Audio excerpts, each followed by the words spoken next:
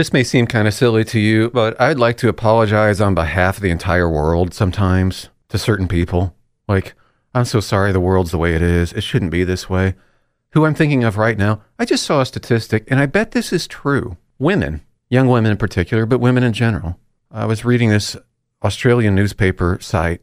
Guy was saying, you're exposed to more ideal feminine body types in one day than your grandma was in her entire life.